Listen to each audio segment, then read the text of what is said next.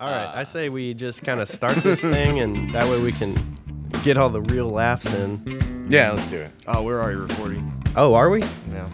No. Oh, okay, well. He's always recording. All right, well, if we're recording, then I'll go ahead and just start. This is the very first pilot episode of the Toro.com podcast. Alpha version, I think is what we'd call it. The alpha version of the pilot episode. My name is Kramer Caswell. I'm sitting here with, you want to introduce yourself over there?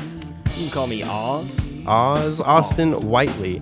We were having a debate earlier about do we pronounce it Whiteley or Whitley, but apparently it's pronounced Whiteley. I mean, you can be wrong if you want to. Yeah, that is true. But before we jump into the start of the podcast, I want to give a huge shout out to the Doo-Wop Shop. Doo-Wop Shop really hooked us up with some amazing gear for this podcast. Doo-Wop Shop is Louisville's premier music and audio company. They've been serving the Louisville area since 1971. So if you want to stop by the Doo-Wop Shop, they are off Eastern Parkway and Bardstown Road. You can learn more at doowop.com. So we got the infamous, the one and only David Stadler, founder of Toro.com with us today. Hey, you guys might better know me as my DJ personality, DJ Prison Shiv. I've got a pretty prolific following on the interwebs, as it were. Very cool. Yeah, they used to call me DJ Kramer in college. Nobody called him that. Yeah. Nobody at all. I had Mom, can you call me DJ Kramer? I think that sounds pretty cool, and I think wrote it, my friends heard it. Wrote it on a piece of paper. My mom put it on the refrigerator. It was a neat thing. It's pretty sick. So, David, why don't you... I don't like calling you David because everybody here at El Toro just calls you Stadler. Everybody, and my wife even calls me Stadler, yeah. which is, a lot of people have a problem with that, but, it's how she was introduced to me, and, it's just my name. It kind of evolved into my personal brand. You're just Stadler. I'm not going to sit here on this podcast and say David. That just doesn't seem right. So no, this is fly. Stadler. Yeah, it sounds better. I like Stadler. Professionally, the DJ name is what? DJ Prison Shiv. But your friends call you Stadler. What's your son going to call you? DJ Prison? Yeah, he's probably going to call me Shiv, P Shiv. It's whatever. We like to keep it gangster at the house. It's nice. It keeps everybody aggressive and, Sweet. Yeah. It's one way to run the house, yeah. Pretty classy joint. So we're El Toro, so we got a thing of bourbon sitting here. Yeah. So, we're probably gonna be sipping on a little bit of juice every time we get on the microphones here. And today, Kramer has selected the bottle for us. And Kramer's a unique individual here at El Toro because he was one of the few that was actually hired on before he was of age to consume alcohol. Yeah. And he had to, go ahead and tell the story. I mean, it was... Well, yeah, it was funny. During my interview, Sean Stafford, who's another one of the co-founders here at El Toro, was telling me kind of the job description of the interns because I was coming on as an intern. And he mentioned, and a lot of times we have our interns pick up some bourbon. We stack our bourbon shelf every so often. And I was like, ooh, that might be a problem. And he's like, why is that? I was like, well, I'm only 20, so I'm not going to be able to run for probably another 7-8 months. We'd never even considered hiring somebody that was under 21, and Kramer just slipped through the cracks. And then, so, later on, a few months later, once I was 21, I think it was Maurice Zakir told me you guys had to draft up a little document for me to sign it. Yeah. I thought it was just common. It was a common thing, but yeah, we've done this before. Yeah, definitely done it before. Yeah, act like you've been there before, y'all. So I couldn't touch the bourbon bar, the infamous El Toro bourbon bar, until I was 21. Yeah. So now it's awesome. It's perfect. Yeah, go up there, grab a bottle. It's a nice little setup. I mean, we got about probably 450, 500 different bottles of bourbon up on the wall, up on the top floor. Yeah. No big deal. Any kind of hobby that you pursue, you might as well start overdoing it. If it's worth doing, it's worth overdoing. So yeah. What's the story of that? Because, a lot of people come and there's a ton of hype around the El Toro Bourbon Bar, and everybody loves it. And it's been voted best private bourbon collection in Louisville. And I've heard that it's the largest private collection in the state. Am I right? I've heard the same thing getting tossed around, but you got so many people here that have been hoarding bourbon since like the 70s and 80s and that kind of stuff. So, I don't, in a public forum, I don't know if I'd, put my stamp of approval next to that, but we got a pretty sick bourbon bar. Yeah. I think there's no debate with respect to that. And that being said, today we're going to start sipping on some 1792 small batch of the Barton Distillery. Yeah, we had to break this thing out because prices are going to be going up here soon. Because you had that big collapse of the distillery over there. Yeah, and then you got all the people kind of like us, just kind of floating around trying to scoop up extra barrels and hide them in the back of their Forerunners. So what's the story behind the bourbon bar? What was it that just one day you guys were like, we just spilled a huge bourbon bar? Well, we were actually in the office over at Bowman Field, and we wanted to have a little bit of liquor on hand in the office just because we were spending so much time hanging around each other and, going late into the evening and whatnot. And sometimes we want a little cocktail.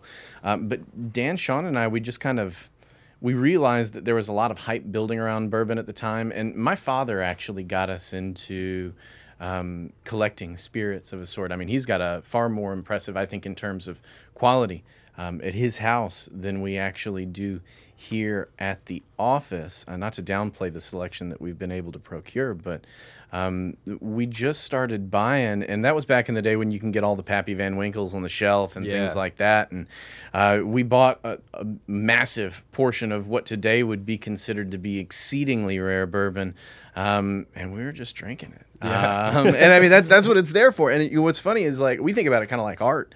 And you as you move farther away from the consumption of it, it only gets better in your mind's eye as time distances itself from that first sip.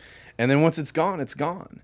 So nobody, 70 years from now, unless somebody comes across like a barn find or a safe find or something like that, they're never going to taste the stuff that we remember vividly from, back in 2012, 2013. Yeah. And I think that's kind of cool. I think it's sexy. So all right, well, cheers. Let's try this thing. All right. I gotta get everybody eye contact, guys. Eye contact. That's a European superstition.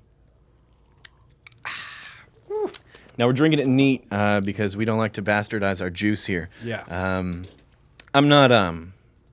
If you put a flavor wheel in front of me, I might be able to identify a little bit of what I'm tasting. Yeah. There's a pretty pronounced presence of oak that I'm tasting here. I kind of taste syrupy. Like, I think there's a little bit of vanilla in there, a little bit of syrup flavor. I got a lot of hate on the test podcast we did because I said I struggle tasting the difference, but I actually do. I've had 1792 before, and that one is my favorite. Yeah. In my opinion. I need to go on the website and change it because I have Maker's Mark. Yeah. But I like 1792 a lot. Dude, I was over at a buddy's house on Saturday, and he had the 1792 full proof. Yeah. That was money. I really enjoyed that. And like you said, go out and buy it right now. I mean, 1792 doesn't sponsor us yet. We could have them as the next sponsor. You guys are great. We like your juice. So Good stuff. Yeah, shout out to 1792. They did not pay for this spot, and they did not provide us any free liquor, so we are doing this on our own accord. That is just an organic plug right there. Gosh, that's so sweet. No advertising. Earned media. So we were kind of talking, this will be the first publicly released podcast. And Austin and I were talking about on the test podcast, which we'll probably never release, but it exists. It's on SoundCloud. It's on SoundCloud. A deep dig. But we're talking about how we want this podcast to kind of serve as another content piece to what we're doing here at El Toro. We have an extremely unique technology and some extremely unique and smart people that I think can speak on a lot of different issues and a lot of different problems that are happening in the industry today. I think that's pretty accurate. I mean, just give you a little bit of a peek behind the kimono, if you will. Let you know what kind of makes us tick and, kind of where our heads are at. Yeah. Yeah, and Austin had a unique thing that he was talking about how, there's a lot of things that our clients may not know, but we have people here that definitely know that, and something we don't know, there's somebody here who can speak on it. Yeah. So. Pretty much the main goal is to gather as many people who are smarter than us in the room with us. Yeah. Yeah. That's the goal. Hire people that are smarter than you. You did a good job, Stadler. I'm about as smart as a doorknob, but, fake it till you make it. Hey, doorknobs work, don't they? They do work indeed. So we had some funny stuff. We were looking at Ad Exchanger earlier and came across some headlines that I think would be kind of funny here to talk about. Yeah, so what we want to do as part of this podcast going forward is we just want to talk about some current events that are occurring in digital advertising at large. So we just kind of pick a couple of articles. We give ourselves very minimal time to read over them beforehand, and we just kind of want to give a stream of consciousness take on what we're seeing here. So why don't you read the first tagline for us there, Kramer? So the first headline is PR firms start pitching programmatic. Okay. So we'll read down. PR is evolving, said Alexander Romeo Wilson. Definitely a name that sounds like he works in PR. Data and analytics now is a big part of it too. So PR firms are starting to see a value of programmatic. About time. Yeah, that's the exact thing that came to my mind when I read this tagline. I was like, "What the heck took so long? Does this even qualify as news?" But I have no idea. But I kind of like the take that Allison, it looks like Weisbrot, was the one that wrote this article, and it totally makes sense that this would be going down. I mean, you figure these folks are really trying to put a positive representation forward of a lot of different organizations. They're trying to be, this public face. They're going out there. The first thing that kind of comes to my mind when I think about like PR firms is BP oil spill that happened in the Gulf back in the day. Like South Park did a parody of it. Poor birds. And it was just the parody of the CEO of BP on I'm sorry. And it's like you've got all these manatees dying in the background. I'm sorry. And it's the first thing that came to mind. Yeah. And they're like, let's just change the brand. People will forget. Let's just add some more green, change the BP on it. We're good. Yeah, we're cool. Good. Good. Nothing ever happened. We didn't. You guys like nothing cheap happened. gas? Yeah, those hundreds or millions of gallons of Let's oil. play some Jedi Mind. Nothing happened. Yeah. We're all friends here. No oil was spilled here. Yeah, that's just super interesting to me that. And so why do you think now? Why do you think that PR firms are finally starting to see a value in programmatic? Because, I think of the, you have GDPR happening, you have Facebook's whole debacle going on. I mean, do you think that plays into any of this? I think it most definitely does, but I mean, it's another tool that these folks can utilize to get inside or get right around our noticeable difference. I mean, if you want to, engage the population, if you want to make somebody aware that a brand exists in the world, you can't just be on television, you can't just be on radio. You've got to be, contacting folks through every channel that you can reasonably afford to contact them through. And with digital, it's just one of those things that it doesn't cost a lot of money to achieve and to target people through this. And it's a very, I've always thought, a very complimentary vehicle to expose a message to someone. So it makes total sense. They're getting into programmatic, so it's about freaking time. Yeah. Well, it's interesting because you'd have a good segue here because now Spotify that's the other headline here. Spotify hopes programmatic will dramatically expand their margins. So I think that's pretty cool. I mean, I've seen Spotify come up on some of our distribution channels in the past. I personally have kind of removed it from my channels here of late just because I don't see a lot of really quality engagement coming out of that. I mean, what are you going to click on while you're sitting there listening to some music while you're trying to bang away some work? But, that doesn't kind of... So I kind of question for our advertisers whether or not I want to do that. But... it makes total sense that they would kind of, absorb that process with a user base like they have. Well, it's interesting because I use Spotify, but I'm a premium subscriber, so I don't even. So Must be nice being rich. rich. Big dough, Richie rich. $9.99 a month, man. It's worth it. Yeah, but Let me borrow True Fitting. yeah. So I don't even hear the ads, or I don't even see them. So it's interesting to me because I just, why not pay for Spotify? I don't understand why you would not pay for it, but I guess. Little known fact about Dave Stadler. He was beta tester for Spotify back in Word. back in 2008, 2009, somewhere around there. That's cool. What was that like? I mean, I just found out about it, and I emailed these folks, and I'm like, I heard about your software. I want to be a part of this. I want to play this I want to play music all day in the office. So, because isn't Spotify? They're over in Europe, right? I think so. I want to say it's Luxembourgish. That or like Sweden or something. Hey, whatever, man. Well, here I got my laptop. Let's just look it up. It's all the same to me. Spotify. It ain't America. Well, it ain't America. That is true. Well, they said they had trouble with some GDPR and revenue, so Yeah. I would imagine. Yeah, they had like a slight tick back in Swedish revenue when that stuff came out. Spotify technology. Darn it. It would be Swedish, wouldn't Yeah, it? it would be. Those Swedes. They got IKEA. They got They have Swedish fish. Spotify. I think it's pretty interesting because I think this is kind of, seeing them kind of develop their own self-service platform, you kind of see a shift occurring here at larger, maybe we're on the front side of a wave, but you see it represent a shift in control to the publisher of the content. Yeah. As opposed to kind of going out to some, middle entity that has to distribute it to the masses out there and put another hand, or, lace another palm in the mix. So Yeah. I like what they're doing. It's a great way for them to kind of start controlling a little bit more of how this is working for them. But I mean, just look at the numbers here. I mean, in 2017, their programmatic ad revenue increased by 94%. They're looking at total revenue growth year over year of over 26% to $1.46 billion in 2017. That's a good clip of cash.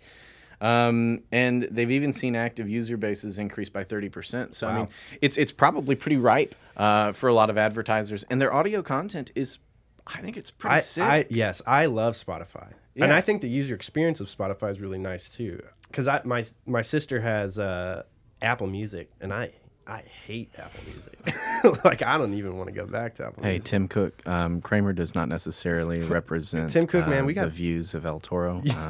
We have a lot of Macs. We love you, buddy. I'm rogue, man. I'm rogue. Well, I mean, everything else I got's Apple. I still got an iPhone. I still got a Mac. Tim, I'm good. We're good, bro. You just dogged Apple. No, cut off. Well, and what's interesting is you said that their revenues increased, and then you have Facebook for the first time ever missing their revenue targets. $120 million revenue. Isn't that wild? Man, when you're banking $13 billion a quarter, dude, 120 ain't really gonna. It's not really gonna hurt you all that much. Well, I mean, if you got all that cash to sit back on, you can weather the storm for a little bit. But it's kind of disconcerting. But it's about freaking time. It's really weird. Because what was it I saw on Bloomberg the other day? I mean, GDPR is just messing with everybody. Yeah. I mean, not us, because we're here in the U.S., but anybody that's outside. So what was the Bloomberg headline, Austin? It was they had been sued for what? $5 billion? No, yeah, Google and had to give up like $10 billion. Something crazy. Something ridiculous. I mean, it's like a parking ticket to them, but still. But the fine is interesting. Usually a fine is the lesser of the two. With GDPR, it's the maximum of the two. Yeah. So it's like either like 5% of revenue or 10 billion or something. You hate to see it. If I owed somebody $10 billion, they'd just haul me away to jail, man. I don't know where that money's coming from. But, I'm going to Fiji. You'll never see me again. But I mean, over the past few years, I mean, especially when Facebook's IPO dropped, there was a lot of news going out there with respect to how many fake accounts they had. Yeah. And I had a real problem with, or not a problem per se, but I was kind of, I was vexed to an extent. Just due to the fact that, they go into this knowing that there is, you're paying for fake impressions, you're paying for fake likes, you're paying for all this stuff, and people are just, okay. Well, and that's so weird to me. It bugs the hell out of me that people have no expectations for where they're spending their money. Well, it's just like, if you're smart, and we talk to a lot of people that are smart enough to know that they're serving fake traffic, and they just have that in their budget. They're like, yeah, we're probably gonna get some fake traffic, but I have that built out. We're good. The CTR looks fantastic. Like what? And it's weird. How do you know whether it worked? Well, I mean, we got like a 30% click-through rate on a banner ad. Man, you telling me 30 out of 100 people are going to click on your banner ad? That is not true. Yeah, But nobody's going to click that. Hey, but when you wrap everything up in a nice, neat little box, it's But the we're- demographic they want. But It's their we're target Facebook. market. We are Facebook. It's clean. Oh, very cool. But I mean, even their CFO was even kind of setting expectations here that they expect high single-digit decreases in growth rates here over the next year. And I mean, I think it's just kind of indicative of a lot of folks getting fed up. Yeah. Not having expectations for a lot of their digital spend for so long. Oh, I got 10% higher CTR than I did last month. Everything must be going hunky-dory, and I have no idea how much money I made off of it. So, and that's kind of why we developed El Toro in the first place. Yeah, speak to that because you were there. You were a founder. So what was the idea of the original idea of El Toro? Man, we were watching Mad Men, and we said we need to start advertising so we can drink at work. And really, if you look at the history, Dan, Sean, and myself, we were all in the credit card fraud space back in the day. Trying to prevent credit card fraud from transpiring on merchant accounts for small to medium-sized businesses. And if you look at it back in the day, that's kind of not a business you can be right on part of the time. You got to be right all the time because somebody's ability to pay their mortgage is dependent upon your stuff being right. And, that's kind of a principle that we kind of carried forward over the course of the next few years. And we branched out in a couple of different directions over the following years. But if you look, and we were fortunate enough to be a part of a few really cool exits along the way. But we kind of started looking at where we were spending our money, controlling these tech firms. Yeah. And what was interesting is we didn't really eat our own dog food a lot. We didn't serve a lot of online advertising. We didn't devote a lot of our budgets to that. And we kind of stepped back and we asked ourselves why. And it's because we didn't have any real traceability as to the effects of that traffic. I can see a click, I can see, traffic moving over to my website, and that's well and good. I spent some money on this click. I spent some money for this impression that ended up turning into a click, and it came to my website, and that's great. But I don't know whether or not they bought, and I have no true insight other than what some analytics engine tells me, but I don't have any empirical evidence as to who that individual is and what that individual did. Yeah. And that's really why we developed El Toro. And if you kind of take a step back and you look at traffic at large, I mean, we directly analyze about 94% of the available inventory in the United States every single day. And we're plugged into the front side of most major exchanges out there. And when you look at it, we were back in 2013, we were looking at like high 20 billions in terms of impressions day over day. And that's the display marketplace, that's US. And then, nowadays you fast forward 5 years and now we're seeing like somewhere around 80 billion plus. So where'd that traffic come from? Yeah, that.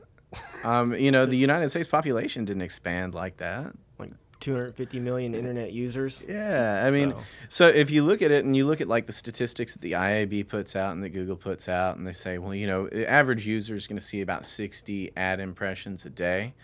If you look at, we're only and we're not even looking at Vice and porn traffic. Yeah, 'cause that's just regular. Yeah, that's just regular old yeah. exchange traffic. And if you look at those broad numbers, 230 some odd million, 250 million people with access to the internet, 60 display ads a day. You're really looking at like 16, 17 billion of those ad impressions that have the capacity to represent real human eyeballs.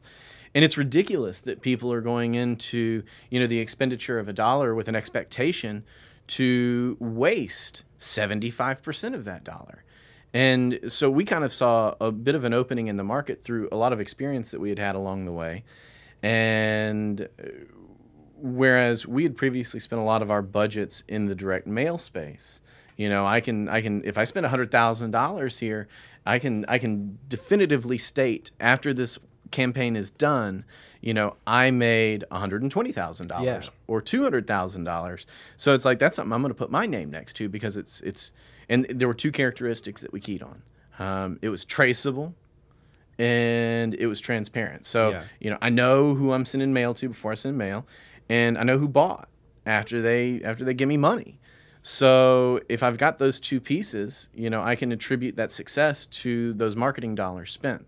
So how do we move that process online? And in a more simple sense, how do we identify a user with certainty based upon a data point that can't easily be obfuscated online? Mm-hmm. Yeah. And that's when we kind of keyed in on IP. That's when we kind of realized that, well, there's a stick here that we can kind of work toward, and we've been amassing all of this first party data. Yeah.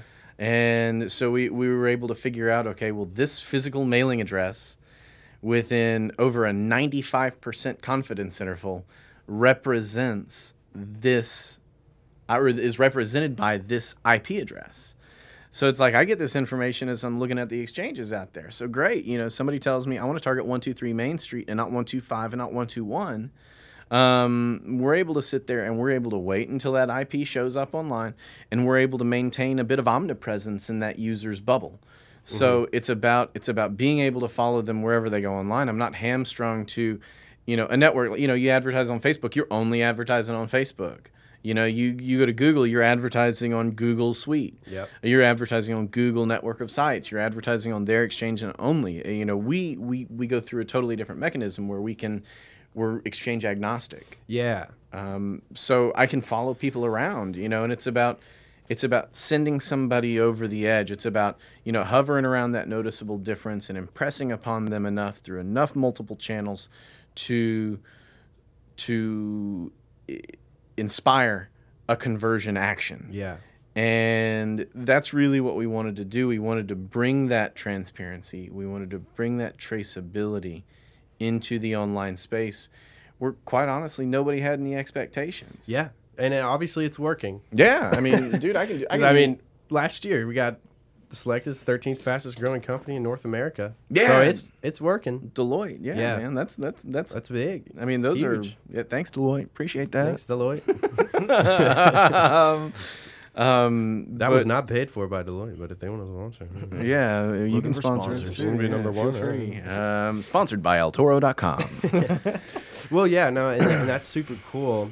And I bet it's just awesome to you to see how it's evolved from just that initial technology of IP targeting to now where we're using geoframing technology to grab device. It's really interesting to watch. Yeah, I mean, I'm sure for you especially. It's incredible. I mean, I'm we were a mix of the right people, meeting each other at the right time. Oh yeah. And three people that were